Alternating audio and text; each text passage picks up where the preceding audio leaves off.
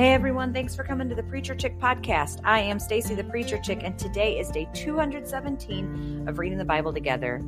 And today we are beginning another book of the Bible. We're beginning Malachi, and we'll be reading the first two chapters today, as well as Psalm 63. There is a teaching video today, so if you're following along in the Bible app, make sure you watch it. If you're just listening here, it will be linked in the show notes. Strongly encourage you to watch it. I wanted to share something that I read in my Bible, the Tony Evans Study Bible, about Malachi. It says, Malachi is the in-your-face prophet who has one simple message: take God seriously. He said, God's people were acknowledging his name without engaging his person.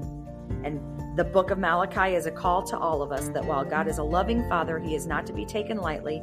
His kingdom demands our total allegiance. If you're going to wear the name Christian, then be all in. If you're going to claim to love him and serve him, then do it with everything you have. And that's what Malachi is all about. Let's get to it. A pronouncement.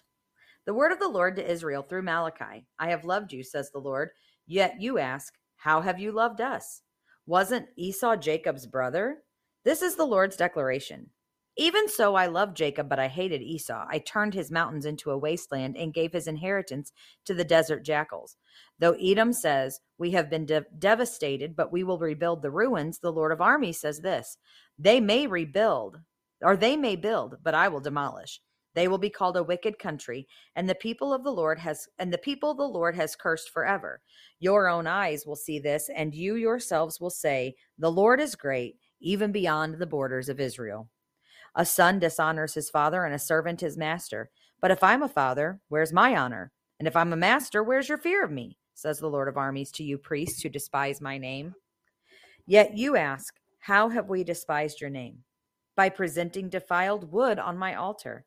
How have we defiled you, you ask? When you say, the Lord's table is contemptible.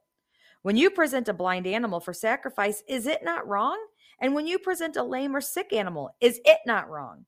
Bring it to your governor. Would he be pleased with you or show you favor? Asks the Lord of armies. And now plead for God's favor.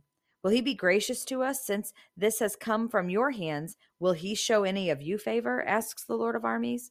I wish one of you would shut the temple door so that you would no longer kindle a useless fire on my altar. I'm not pleased with you, says the Lord of armies, and I will accept no offering from your hands. My name will be great among the nations, from the rising of the sun to its setting. Incense and pure offerings will be presented in my name in every place, because my name will be great among the nations, says the Lord of armies. But you are profaning it when you say, the Lord's table is defiled, and its product, its food, is contemptible. You also say, look, what a nuisance, and you scorn it, says the Lord of armies. You bring stolen, lame, or sick animals. You bring this as an offering. Am I to accept that from your hands? Asks the Lord.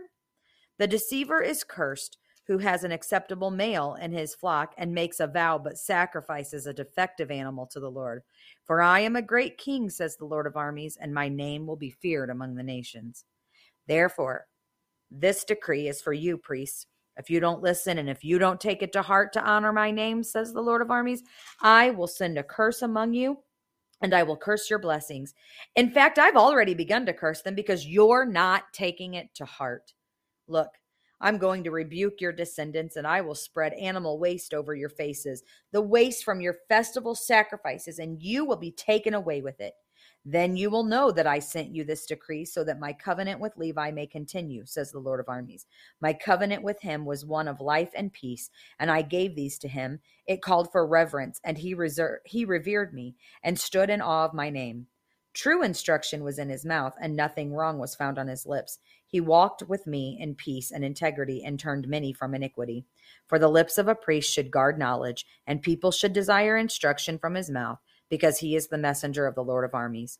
You, on the other hand, have turned from the way. You've cursed many to stumble by your instruction. You have violated the covenant of Levi, says the Lord of armies. So I in turn have made you despised and humiliated before all the people, because you are not keeping my ways, but are showing partiality in your instruction.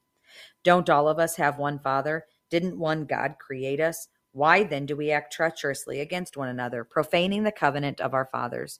Judah has acted treacherously, and a detestable act has been done in Israel and in Jerusalem. For Judah has profaned the Lord's sanctuary, which he loves, and has married the daughter of a foreign god. May the Lord cut off from the tents of Jacob the man who does this, whoever he may be, even if he presents an offering to the Lord of armies. This is another thing you do. You are covering the Lord's altar with tears, with weeping and groaning, because he no longer respects your offerings or receives them gladly from your hands. And you ask why? Because even though the Lord has been a witness between you and the wife of your youth, you have acted treacherously against her. She was your marriage partner and your wife by covenant. Didn't God make them one and give them a portion of spirit? What is the one seeking? Godly offspring. So watch yourselves carefully so that no one acts treacherously against the wife of his youth. If he hates and divorces his wife, says the Lord God of Israel, he covers his garment with injustice, says the Lord of armies. Therefore, watch yourselves carefully and do not act treacherously. You've wearied the Lord with your words, yet you ask, how have we wearied him? When you say everyone who does what is evil is good in the Lord's sight, and he is delighted with them, or else where is the God of justice? Oh, I think that's the first time I've ever read Malachi out loud and like that. And that is intense.